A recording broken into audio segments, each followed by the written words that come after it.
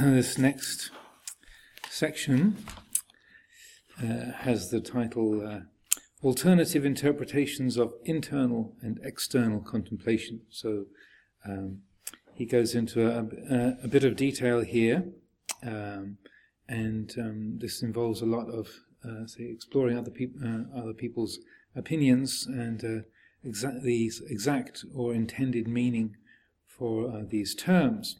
And so this whole area is, he goes into different quotations and different suggestions, but as a background to it, the way that the Buddha used language in the Pali Canon is generally pretty flexible, and he didn't try to pin down terms to specific and definite meanings. That the same word is used for the same purpose in all times and all situations. But he uses a far more of a non-technical terminology. So, for example, the word khandha that we use for the five khandhas, the body, feelings, perceptions, mental formations, consciousness. The word khandha just means like a lump or a heap or a group, a pile. It's a very ordinary sort of rough household word. It's not a sort of specific philosophical term. And so you can say the five heaps, the five lumps or the five piles. So it's a rough household term. So similarly, that when the Buddha's approach towards language is fairly flexible, so that is frustrating to people who want to have everything pinned down and have a sort of a precise and exact meaning for every word in every situation. So it's helpful to bear that in mind, that the Buddha was speaking mostly to uneducated people. That a few of those who he was talking to during his lifetime would have been scholars or those who had some kind of educational background. But I'd say the majority of the people that he's talking to were ordinary householders, people who were merchants or farmers, or people who had ordinary family people, householders. And so then that's also where the monastic order had come from the nuns and the monks were all from a broad range of backgrounds. So he was speaking to communicate. And so rather than, when sometimes you read a philosophy book and you hear, this is a really important book, this is really so influential and so significant. Say something like Alfred North Whitehead's book, Process and Reality. Oh, it's really important. This is so significant. This is really, really powerful and significant insight. And then you open it up and you go, whoa. What the heck is he talking about? So you read the first paragraph 3 times, 4 times, 5 times, and you go, right, well, yes, good for you, Alfred. Thank you. And so then you read someone who's actually been able to decode it and understand it, and they tell you what the philosopher's trying to say to you. Or someone like Heidegger in the German side of the equation, that you have fantastically well thought through, and it all makes absolutely perfect sense, and it's extraordinarily refined and skillful. But the average Patuchana picks it up and goes, "What?" So the Buddha was trying not to do that, and even though he had a dazzling intellect and extraordinary range of skills and resources that he could draw upon in terms of knowledge and understanding, his means of communication was seemingly non-technical and trying to use sort of everyday household language, kitchen language, workshop and farmyard language. And so many of his analogies come from looking after cows, shaping wood, cooking food, looking after a house and such like, that ordinary people could relate to and understand. Lots of military analogies, because he was a warrior noble. So just as we go into passages like this from the book, it's good to bear that in mind, that what Venerable Analayo is trying to do here is also picking up this area of trying to pin down specific meaning, or people say having different interpretations. But as said before in a few other readings, I feel the main issue is not the precise detail of the interpretation, but how the mind clings or doesn't cling to such interpretations. Because you can take very refined aspects of philosophy and something extraordinarily sort of subtle and esoteric, very very refined in many respects, but then be having a debate with someone else that is rather like a fight between 8-year-olds in the school playground. That it's like, you're right, no, I'm right, no, I'm right, no, you're wrong, I'm right, and it's because of the attention going on to the sort of refinement of the philosophy. Well, is Jnana Dasana the same as Dasana Jnana? No, Jnana Dasana is not the same as Dasana Jnana. But of course it must be the same, it's the same thing. No. Dasana Jnana is not the same as Jnana Dasana. Every fool knows that. I have sat in on a Dhamma talk where the Ajahn in question explained at great length that Dasana Jnana was not the same as Jnana Dasana. It's completely different. And there was a number of us sitting there going, what? But to him it was very, very significant.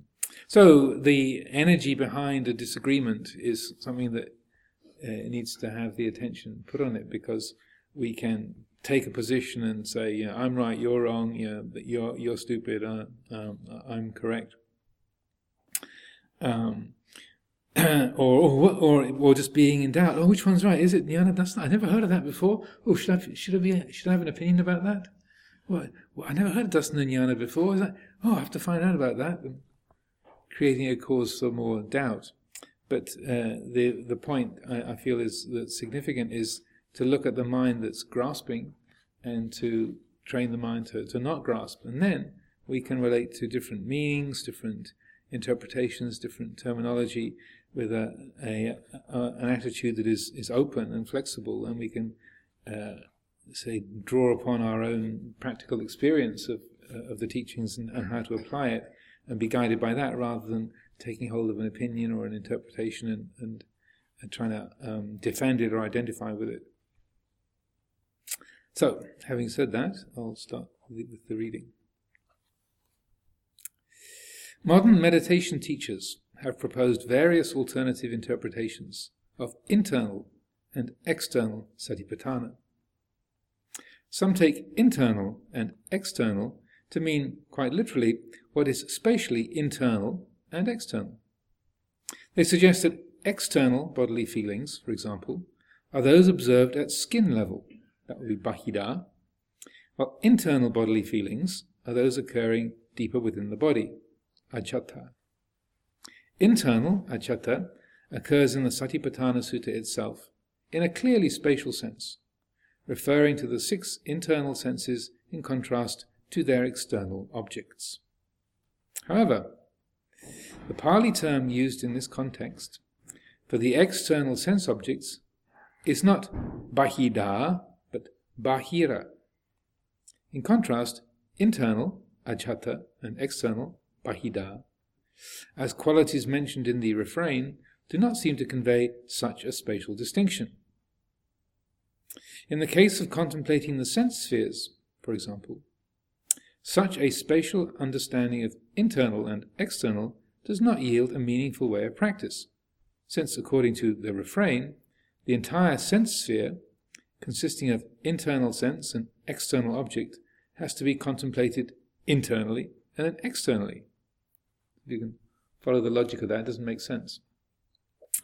The difficulty involved in taking external and internal to represent a spatial distinction extends to most of the Satipatthana contemplations.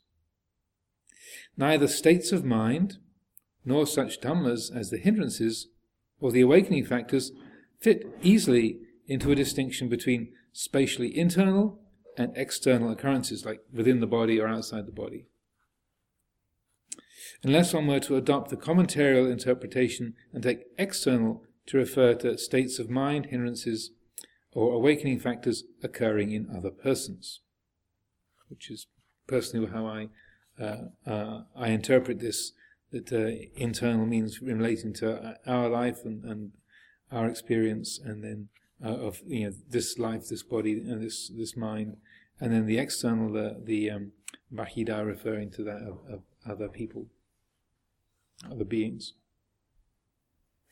Other teachers suggest that the distinction between internal and external contemplation hints at the difference between apparent and ultimate truth. And that's he's quoting Ajahn Lee Dhammadharo and Samdet Jnana Sangwon on that. It's certainly true that as practice progresses, one comes to see phenomena more and more in their true nature. Yet it is highly improbable that a distinction between apparent and ultimate truth corresponds to the original sense of internal and external in the Satipatthana Sutta.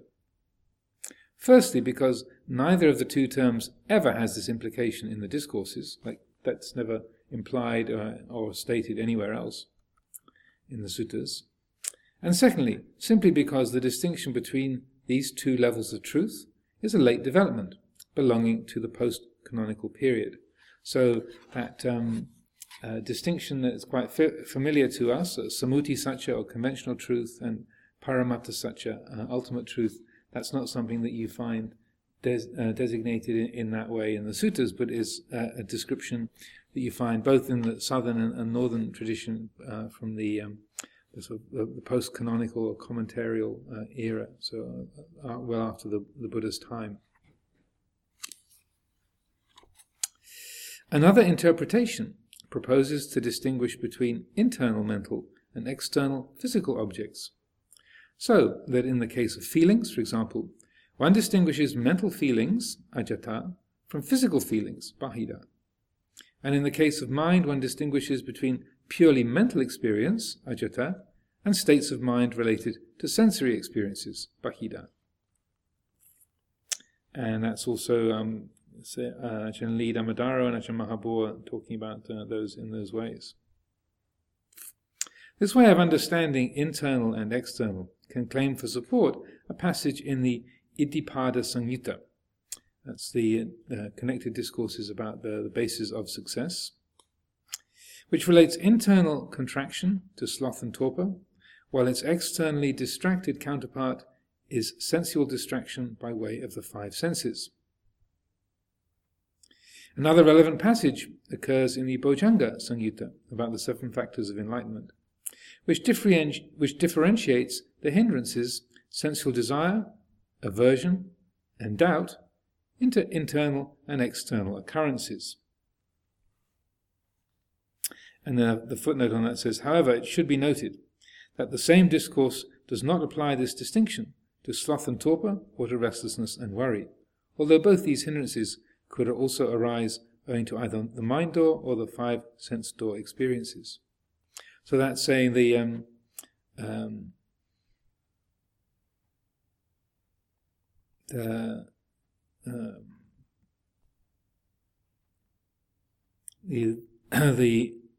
internal, so the when it's only related to mind, so not using the eye, ear, tongue, or nose or body, then calling that internal, and anything that's related to the 5 senses, eye, ear, nose, tongue, and body, then is referred to as bahida or external. Now, the passage could refer to the arising of these hindrances owing to mind door events, ajata, or owing to a sense door input.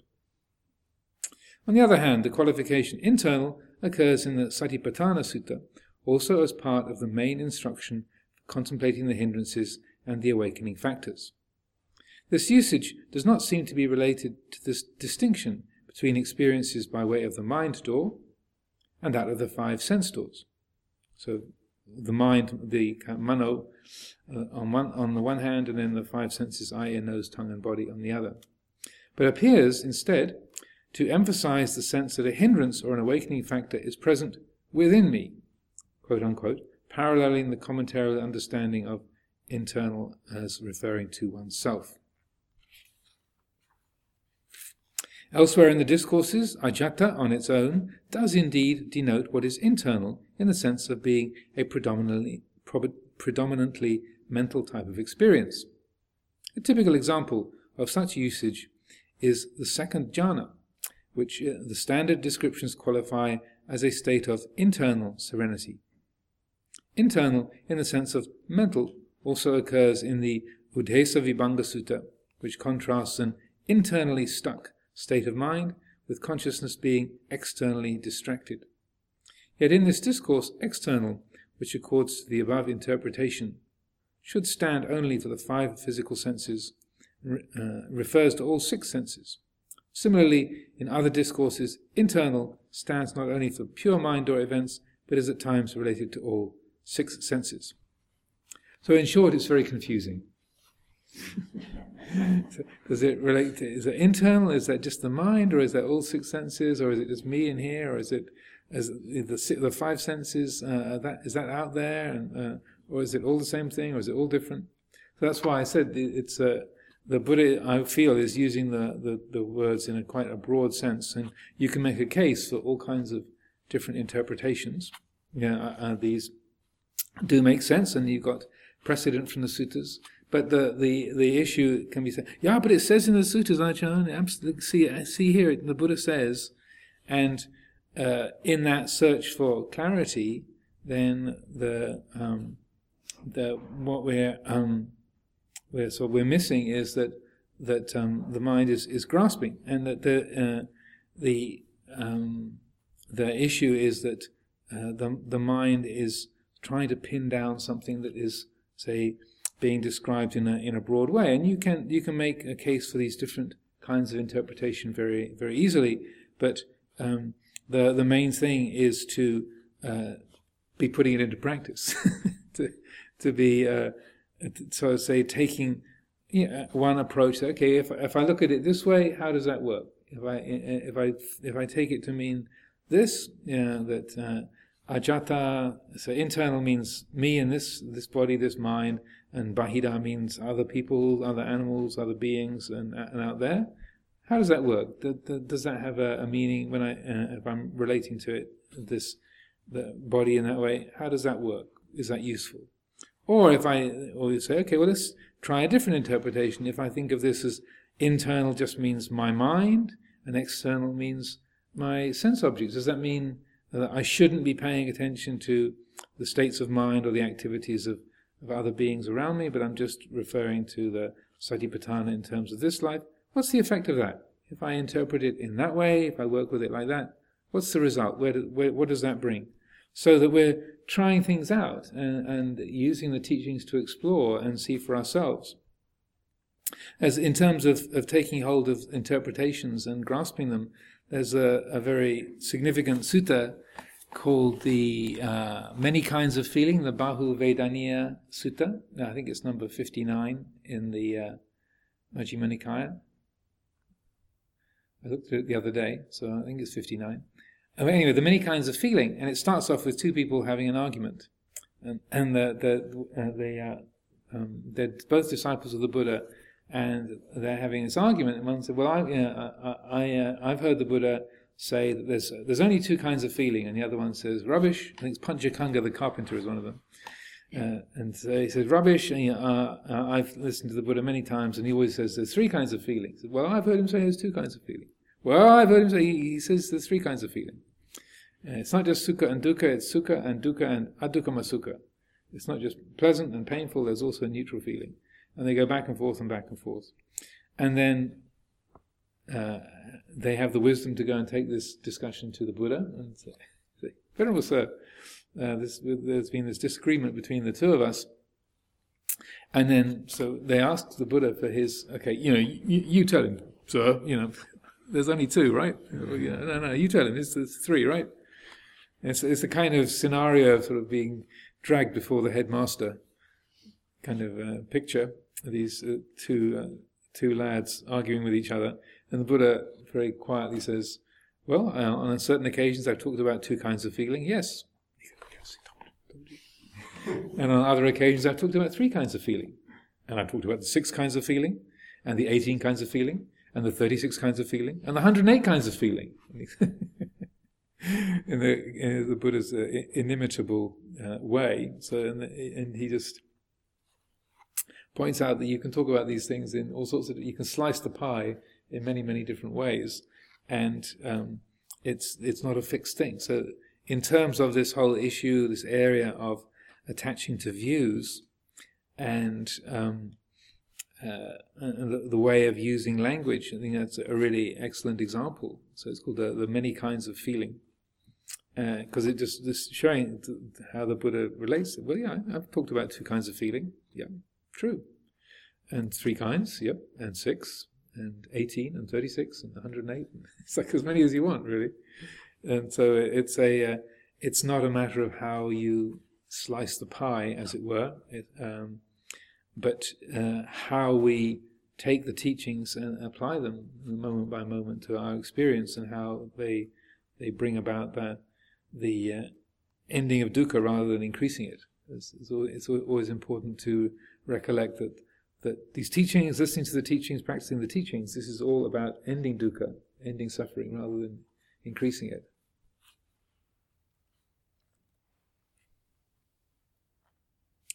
These passages suggest that to understand internal and external as respective references to mind door and 5 sense door events is not always appropriate. The same holds true in relation to several of the Satipatthana contemplations. Among the 6 sense spheres, for example, a distinction can easily be made between the mind door and the physical sense doors. Yet it is difficult to conceive of a meaningful contemplation that treats the entire set of 6 sense spheres first internally, from a purely mental viewpoint, and then externally, from the perspective of the 5 sense doors. In summary, so if you can follow the logic of that, it doesn't really make sense to try and relate to the senses in that way. Just if you follow it through that interpretation, that interpretation falls apart when you consider the contemplation of the 6 senses. In summary, although alternative ways of understanding internal and external Satipatthana have their practical value, to understand internal as referring to oneself and external as referring to others offers a practicable form of contemplation which can, moreover, claim support from the discourses, the Abhidhamma, and the commentaries, and also from me, for what it's worth. So I feel that's a very very helpful analysis that he's made. In the end, whichever interpretation one may adopt, once contemplation is practiced both internally and externally, it entails a shift towards a comprehensive type of practice.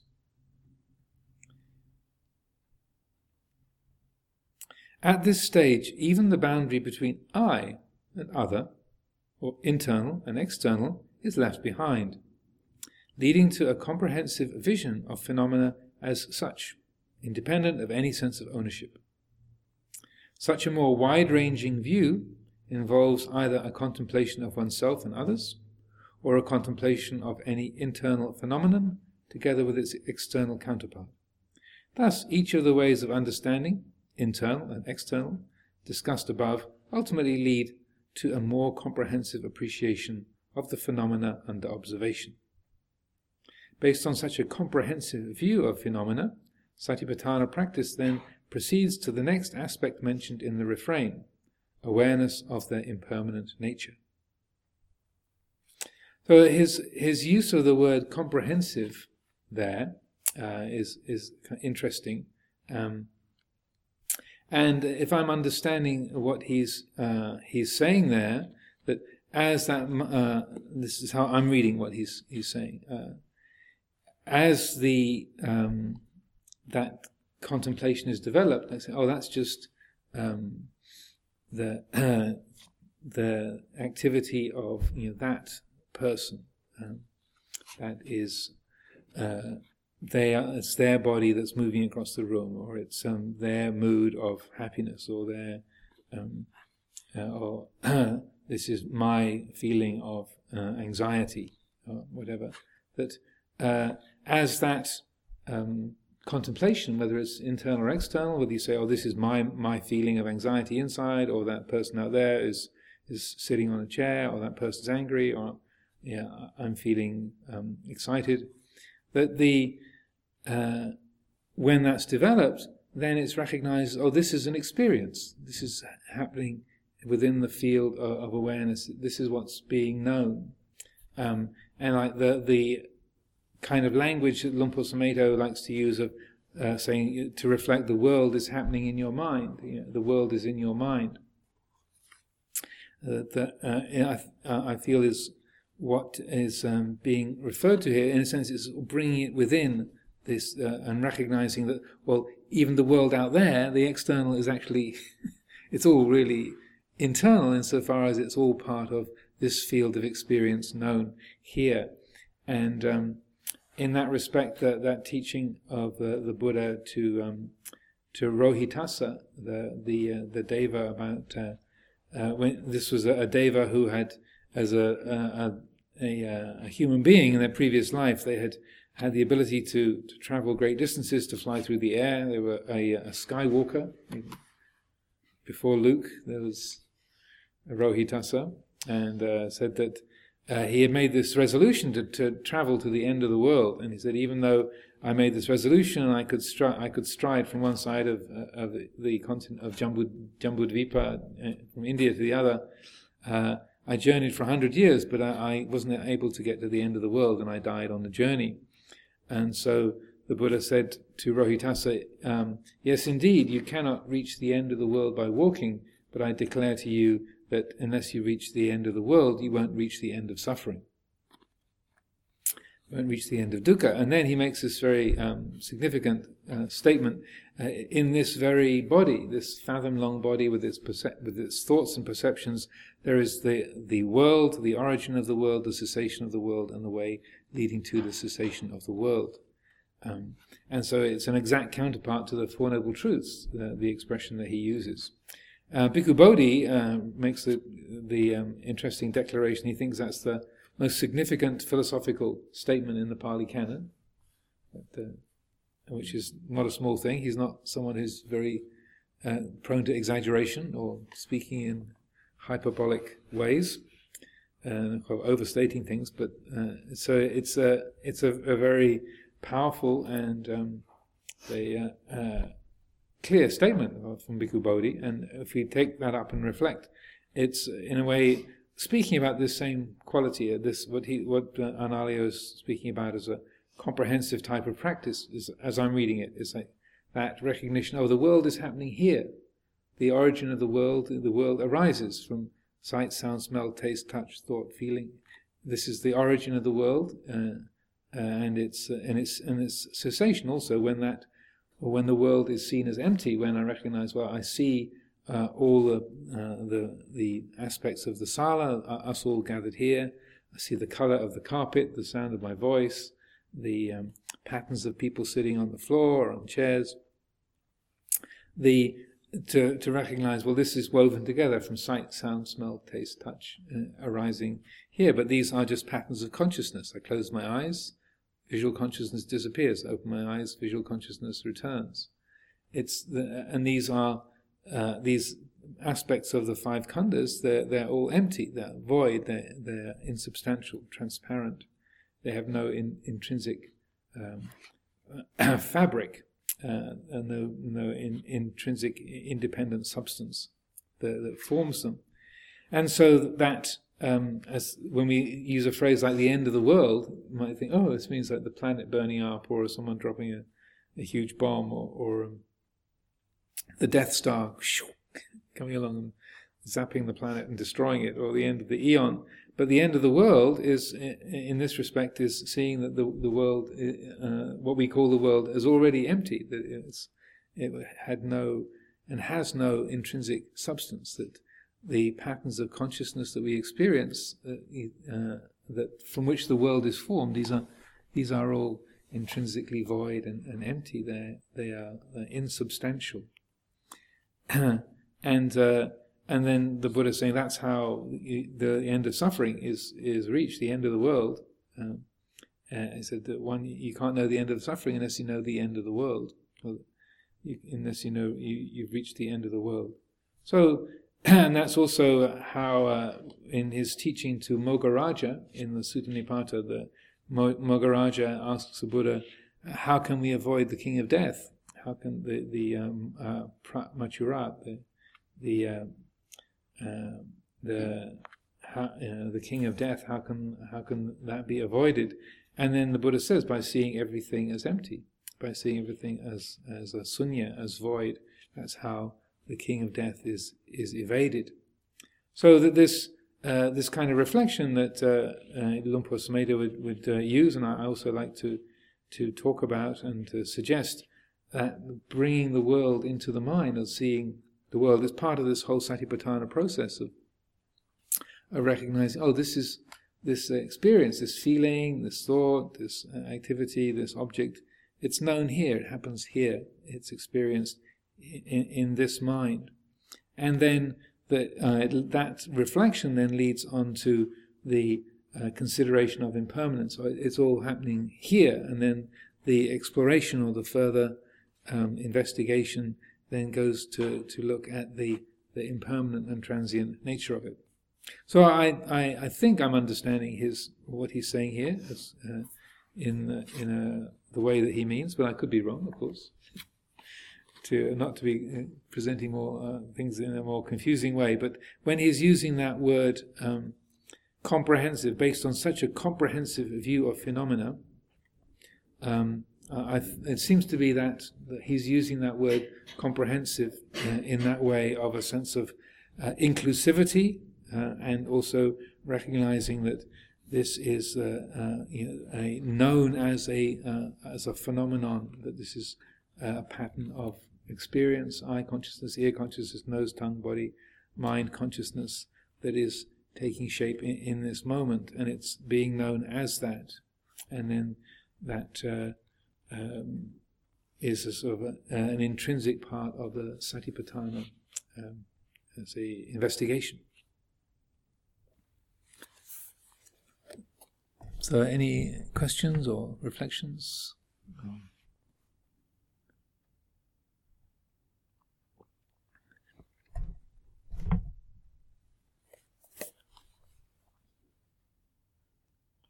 It's all perfectly clear? Or is it just completely confusing?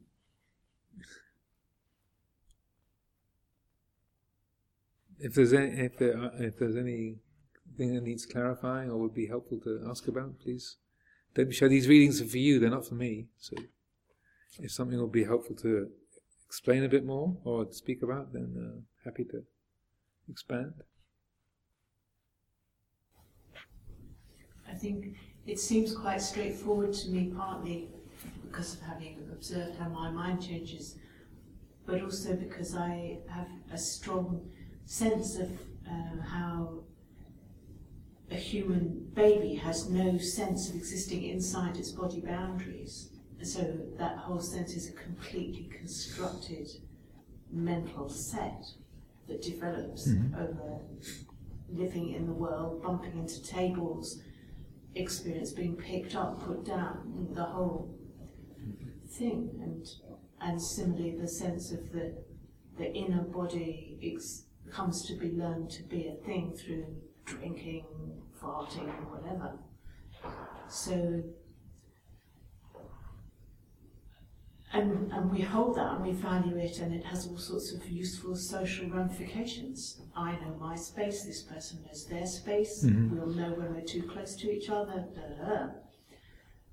But actually, if one wants to explore the Dhamma, one comes to know that it is completely constructed. The baby doesn't know that it's not got a construction, but the more free mind knows that actually, beyond the object world of experience of me and my body, actually it looks all completely different. It feels completely different. Its experience completely different, and it just really is a matter what the mind wants to open to. Yes, it's very interesting that the word for mine is mama. Like the primordial, like the child, the first possession is mama. And that's the connotation is like that. The first impact is like that's the source of security, food, comfort, everything. Mama, mine. And that it's not a coincidence that the word that's the almost universal sound that represents mother around the world in many languages that the child makes when it's hungry, and that's also the expression of mineness. The first feeling of ownership, even when before there's an ego, there's mine, mama. Yes, yeah, from that, because it needs to have that important. Aim for that. And when a child doesn't have that, when what we call autism, when a child doesn't form that kind of a bond or doesn't make that doesn't register things in that way, then it's very distressing, both for the child's to maintain itself, and then for the parents, because the child is not giving those signals, or is not connecting with the mother or the parents in that expected and an ordinary way. I remember also years ago near Chithurst, the family who lives on the corner at Copy Hall Cottage, they're all grown up now, quite but quite early on the family had young children, and I was walking past on the Alms Round one morning, going by the cottage, into the forest, and the mother had put out pieces of stale bread onto the lawn for the birds to pick at, and this little girl who was about 2 had sort of picked it up and had this slice of bread in her mouth. And then as I was walking past, her mother said, "Oh, don't eat that, that's for the birds." And she said, "Oh, but Jane's eating it." Like, so that this Jane thing was part of the world. She didn't say, "I'm eating it." It was she used the name, like that. I thought that's really intriguing, that she hadn't sort of individuated to that. I am this thing. It was like just getting the language organised, and also how there was the bird things, and there's the Jane thing, and there's the mum thing, and how she sort of spoke of herself in the third person. Isn't it? Well, in my experience, anyway, it's often the boundaries between what is internal and external can become very blurred, and in the end, really all you're dealing with is mental objects. Because the experience of the physical body, so you'd have a sense impression, but it's also immediately followed or somehow stuck together with a mental image. Yes. Yeah. And it doesn't. But the body does not exist without that mental image. Right. It's a collection of hotness, whatever it is. Yeah. Well, and also the parts of the body, because I can say my knee down there, but the mind is creating an image of the body in its own image of 3-dimensional space, and that the feeling is, it's down there in my knee. I can feel my finger touching my knee down there, but that there-ness and downness is also a part of a mental construction. The mind makes an image of the body, and so it can also make a faulty image of the body. And people have phantom limb. I think you lent me a book on that, phantom limb syndrome, which is when people have lost limbs or digits and such like, and they can still feel it because, at least my understanding is that the mind is still making an image of the limb, even though the limb is no longer there. Because what we relate to is the mind's image, or the sort of representation of that, and it's not, it hasn't rejigged. The There's the book, the Man Who Mistook His Wife for a Hat, which I'm a big fan of. And there's a unique case that's described in there by Oliver Sacks, as a neurologist, psychiatrist. And this woman, she went in for a routine operation and then came out from the operation was a success, but she had this weird mental effect that happened, and as a result of the operation, she'd lost her ability to represent her body as a mental form. At the time, it was the only known case of this. So her mind couldn't make an image of her body. She could see it. Everything worked. All the nerves and muscles worked, but she couldn't create an image of it. So she actually had to move her body and relate to her body, sort of as if it was like a puppet, pulling the strings to move the body. I should completely relearn how to function in the human world.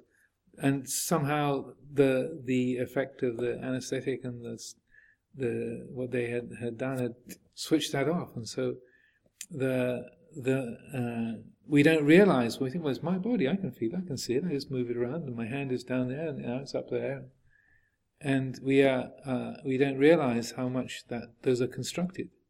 And when, like that woman's condition, or when we get dementia, and that you can't relate to the body or to space in the same coherent way, that the wires start to get crossed in the system, and then you can't relate to here or there, or up or down, or inside or outside in the same way. And then if you're not prepared for that, you haven't contemplated anicca, then it's very distressing.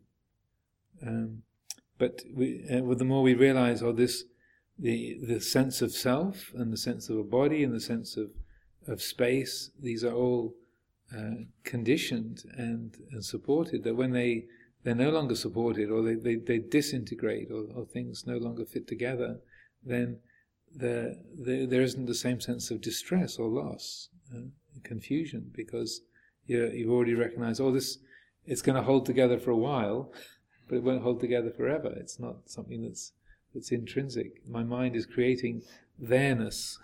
It's creating up and down. It's not intrinsically something that the mind will know. So then we have the wisdom to be ready for it to be changing and to be unreliable. With reference to that, when Satipatthana looks at mind objects, it's still talking about internal and external mind objects. I'll take your word for it at the moment. I think so, yes. So how does that make sense? Well, say if you've got a furrowed brow, then an external mind object, you go, oh, Sister Tisara has got something on her mind because her brow is furrowed. So that's a mind object, but it's out there. Just like an external mood or an external body. That's how I read it, anyway.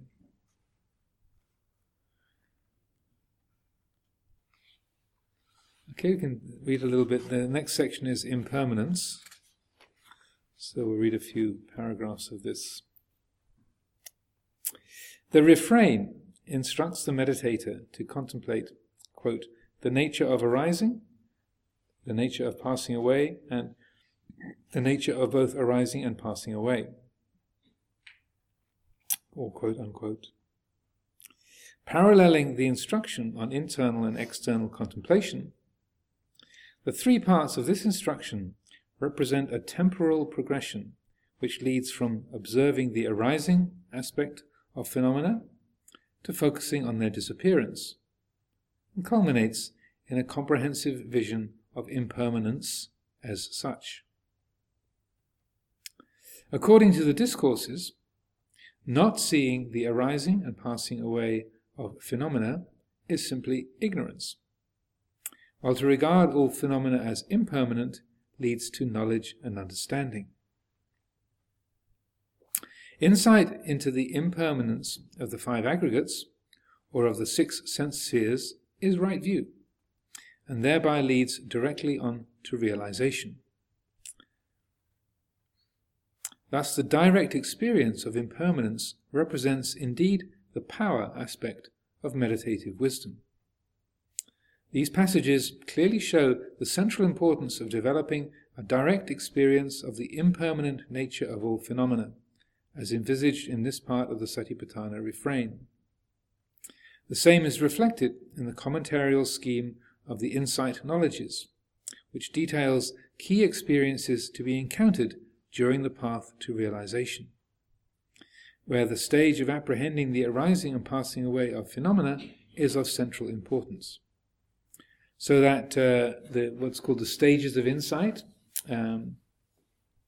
which might be familiar to many people, particularly expounded on by teachers such as Lady Sayadaw, Mahasi Sayadaw,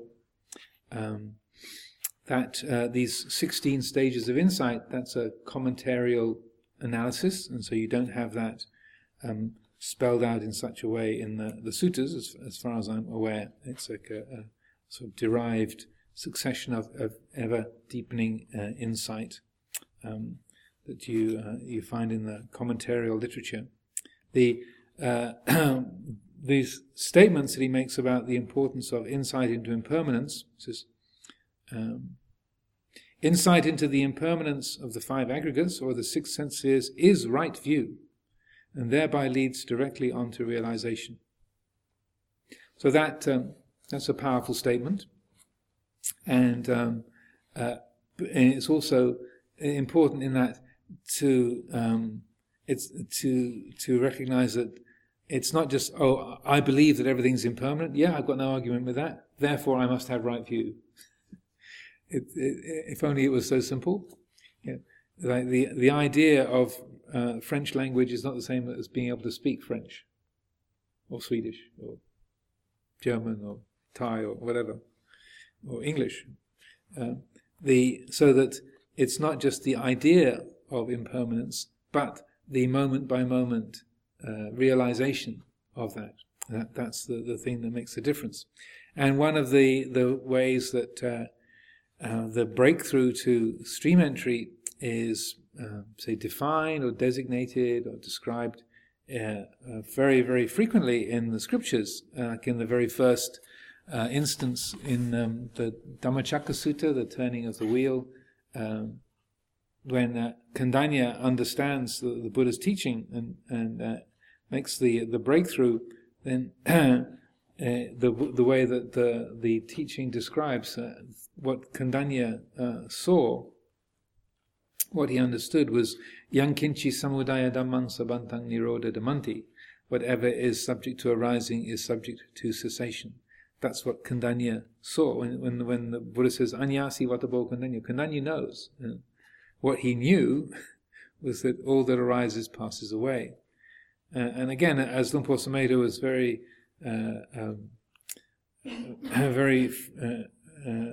frequently describing, indicating, and building his teachings around, it doesn't sound like much. You know, what goes up must come down. What begins ends. Whatever is born must die. Yeah, right. Well, even a 3-year-old could probably understand that and take it to be true. But so it's not just the concept that all things are impermanent, but that the direct realization of that moment by moment. So it's not just an idea, but it's an actual knowing, like the difference between knowing that a language exists and being able to speak it. That's the the difference is a whole, not just orders of magnitude, but there's whole other dimensions to it that are not there just in the concept.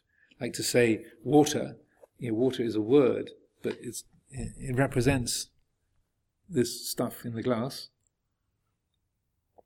But the word is not the stuff. It refers to it, but the referent is the water itself. And so similarly, talking about impermanence, the impermanence is an idea. It's a concept. It's a word. And so knowing the word is not the same as knowing the quality, of the direct realization of that. And so that when it says insight into the impermanence of the five aggregates or of the six sense spheres is right view, and that's very well phrased, because it's insight into that, is that the direct realization, the direct knowing of that.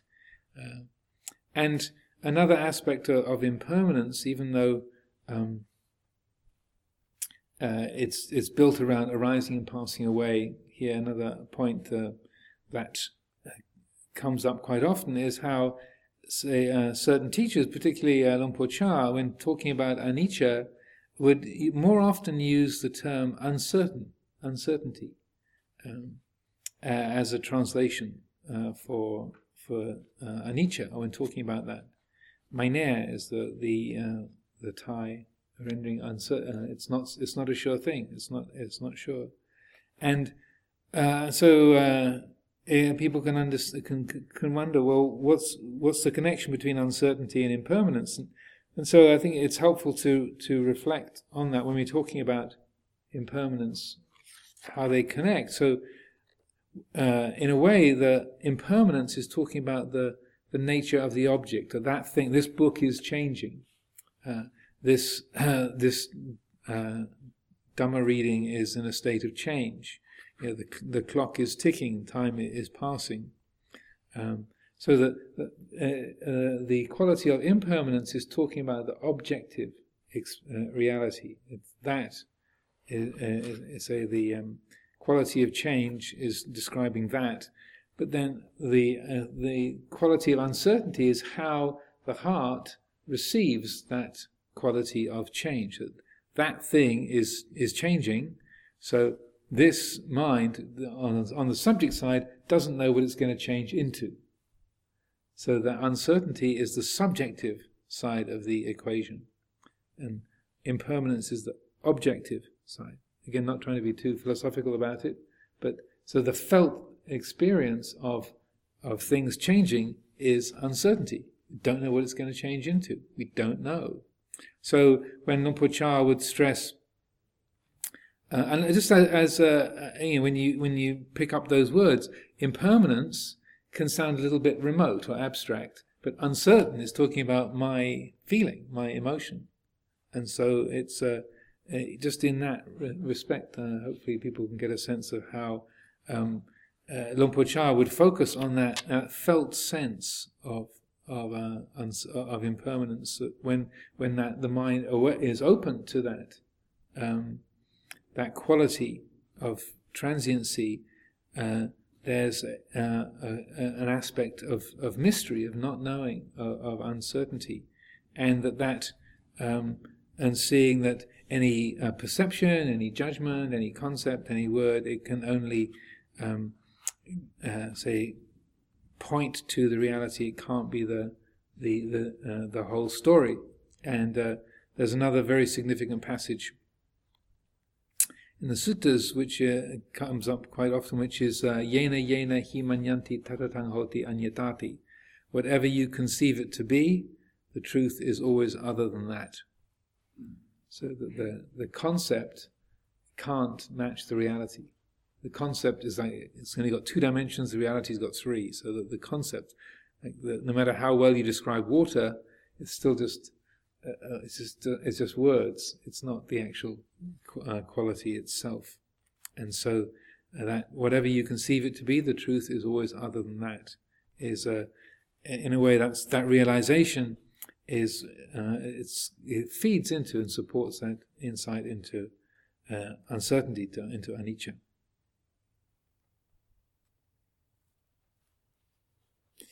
The other two characteristics of conditioned existence, dukkha, unsatisfactoriness, and anatta, absence of a self, become evident as a consequence of a direct experience, and thereby realistic appreciation of the truth of impermanence.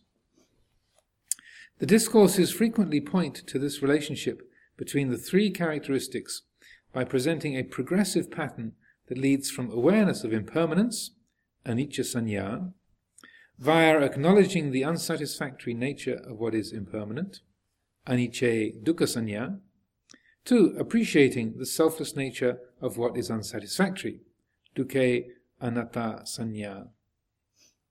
The same pattern features prominently in the Anatta Lakkhana Sutta, in which the Buddha instructed his first disciples to become clearly aware of the impermanent nature of each aspect of subjective experience, expounded in terms of the 5 aggregates. So, I just happen to have a copy of that here. So, as we recite very often, just to use a couple of examples, how it begins, I used to use the one on form. Form bhikkhus is not self, rupang bhikkhave anatta. Form bhikkhus is not self. If bhikkhus, form were self, then form would not lead to affliction, and one might be able to say in regard to form, let my form be thus, let my form not be thus. But since bhikkhus, form is not self, form therefore leads to affliction, and one is not able to say in regard to form, let my form be thus, let my form not be thus. Then he pursues the same analysis through feelings, perceptions, mental formations, and consciousness. And then he follows the pattern that is just described in that comment by Venerable Analayo. What do you think about this, bhikkhus? Is form permanent or impermanent? Impermanent, Venerable Sir. But is that which is impermanent painful or pleasurable? Painful, Venerable Sir.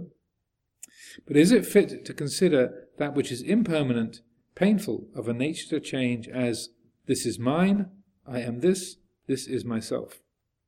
It is not, Venerable Sir. So that's what he's describing about. You start off with anicca, and then is that which is impermanent, painful, or pleasurable? So because of that impermanence, if something is painful, then it's painful already.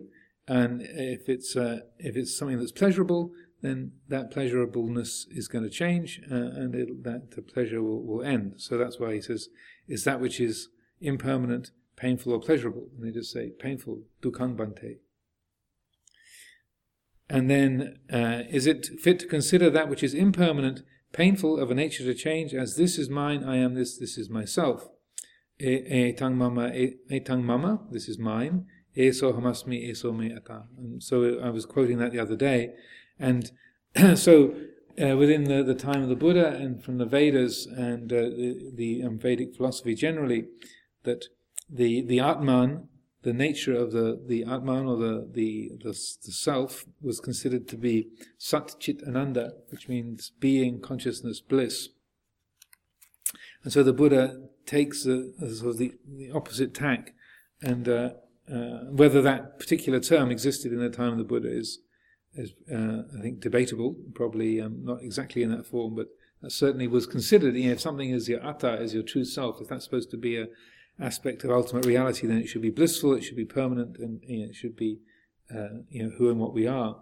And so then the Buddha is sort of approaching that assumptions about the nature of Atman by saying, well, if it's impermanent and unsatisfactory, how could this be what is really atta, what is who and what we are? Because the implication would be that the atta is intrinsically blissful and permanent and reliable.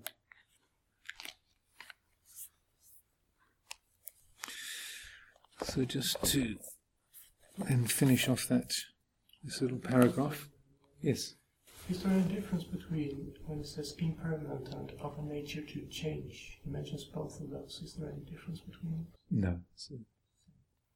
I'd say, I'm sure somebody's written a PhD about, well, not sure, but somebody might have written a PhD about how different they are, but I take them to be synonymous. Okay, so just to finish this little paragraph here. Based on this, he then led them to the conclusion that whatever is impermanent cannot yield lasting satisfaction, and therefore does not qualify to be considered as I, mine, or myself.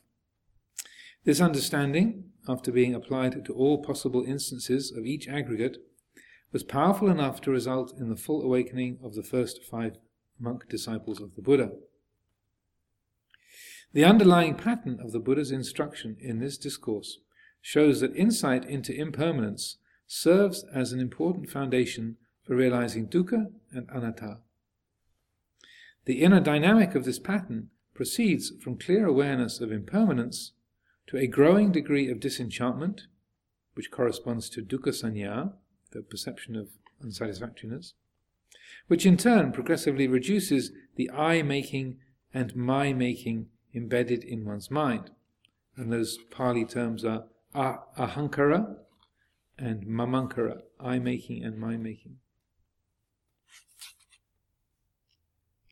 The importance of developing insight into the arising and passing away of phenomena is highlighted in the Vibhanga Sutta of the Samyutta Nikaya, according to which this insight marks the distinction between mere establishment of a satipatthana and its complete and full development.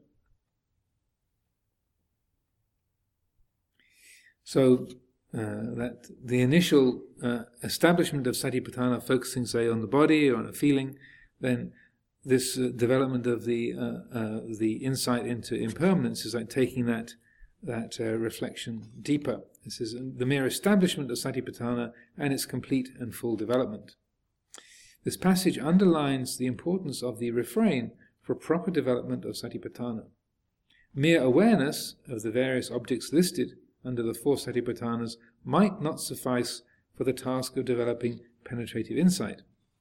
What is additionally required is to move on to a comprehensive and equanimous vision of impermanence. Direct experience of the fact that everything changes, if applied to all aspects of one's personality, can powerfully alter the habit patterns of one's mind. This may well be why awareness of impermanence assumes a particularly prominent role in regard to the contemplation of the 5 aggregates, where, in addition to being mentioned in the refrain, it has become part of the main instruction. So I'll leave it there for today. There's some more comments he makes about sustaining that, but I'll leave it there for the time being. I also just wanted to, there was a quote from the Meghiya Sutta that I referred to the other day, so I thought I'd read that out for you all as well. Meghiya was this monk who went off to meditate by himself, and the Buddha said, "You're not ready, Meghiya. You know, if you go off and practice alone, yeah, it's going to be some difficulties for you." And Meghiya was, "No, I'm going to do it. I'm sure I'll be fine." And then gets into all kinds of tangles and mental troubles. And then comes back, and the Buddha gives this wonderful discourse and describes different aspects of meditation. And the last part of it is relevant to this particular aspect of developing insight around anicca. Loving kindness should be developed for the purpose of abandoning ill will. Mindfulness of breathing for the purpose of cutting off discursive thoughts. Perception of impermanence should be developed for the purpose of eliminating the conceit I am, asmimana. For when a person perceives impermanence, perception of not-self becomes established in him. And when a person perceives not-self, he arrives at the elimination of the conceit I am, and that is Nibbana here and now. So Venerable Nyanamoli's translation there. So that's very helpful sutta, and also I thought that'd be interesting to have the proper quotation on that. And that simple sequence of the development of insight into impermanence, helping to support the breakthrough to let go of asmimana, and also how he says when the heart is free of that conceit, then that is Nibbana here and now. So it was just because about the topic of impermanence, I had a question.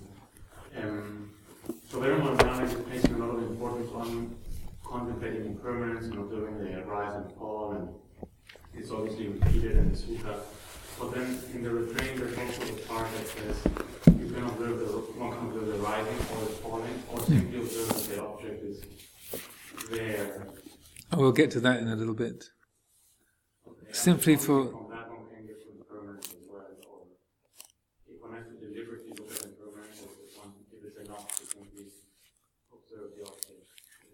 I'm sure Venerable Analayo has comments to make on that. He goes into with great thoroughness to each section, but I think he, as it says, just with sufficient mindfulness to know there is this. But we'll get to his comments in due course. But speaking of impermanence, the clock says it's 7:05, so time to finish this for the time being.